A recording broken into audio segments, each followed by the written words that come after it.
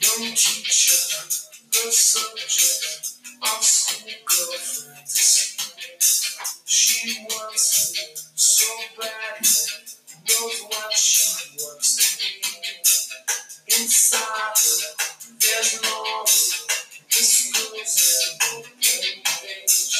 But the marker, she's so close to this girl is half his age.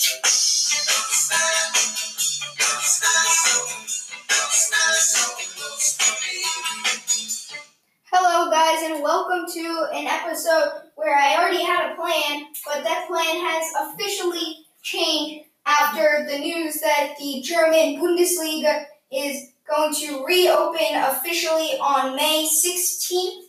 They've been given the green light after the shutdown. It will be played behind closed doors, but it will still be, they can still play. There's been like a few changes, not in the rules, but in like restrictions.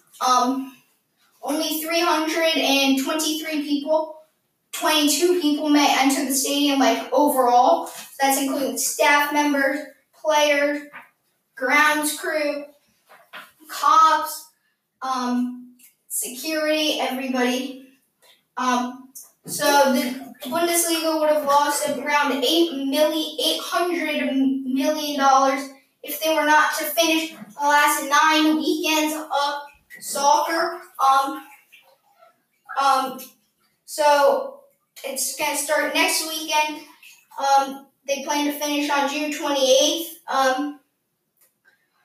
So teams only can bring 5 substitutes, everybody on the bench, and a coach. And 4th official must be wearing a mask.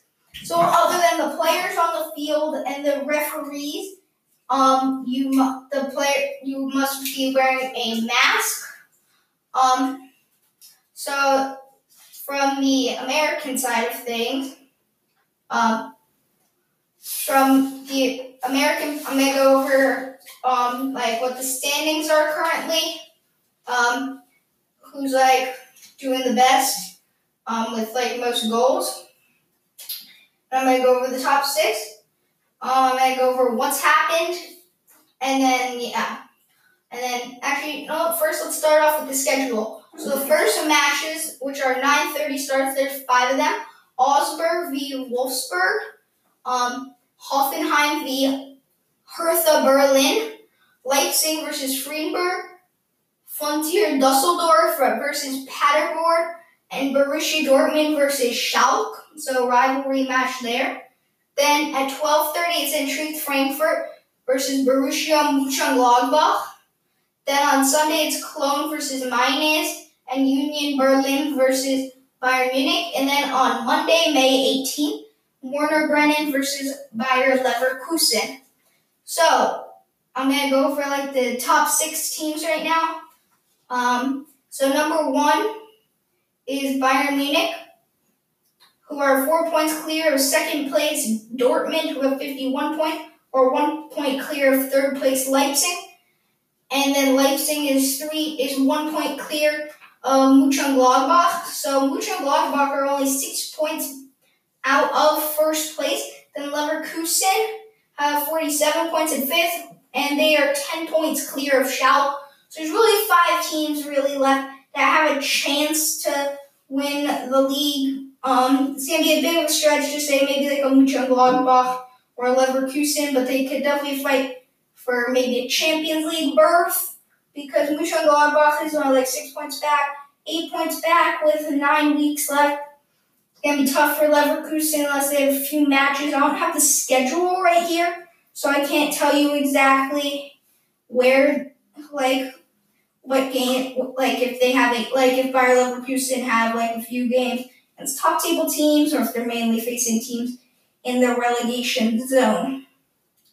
So since we were gone, since they went on hiatus, Bayern Munich has re-signed Thomas Müller through 2023.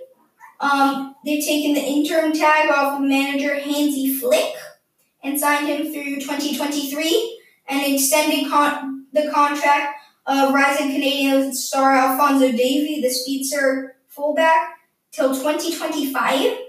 On Thursday, it confirmed the signing of German legend Miroslav Klose as assistant coach and one-year term slated to begin after the conclusion of the delayed season on July 1st, and assistant coach Danny Rahal extended his stay until 2023.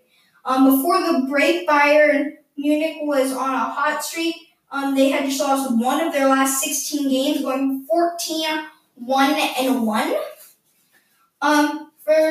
And then there's Bayern Munich was the only team that really made any real signing news of big star players. But then there are some other teams. So other leagues have either not started or never stopped. South Korea, the K-League resumes tonight, which is Friday. Belarus, Turkmenistan, and Nicaragua never shut down their leagues.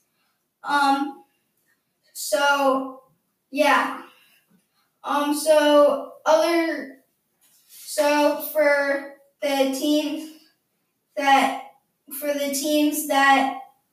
for some of the American players, for the U.S.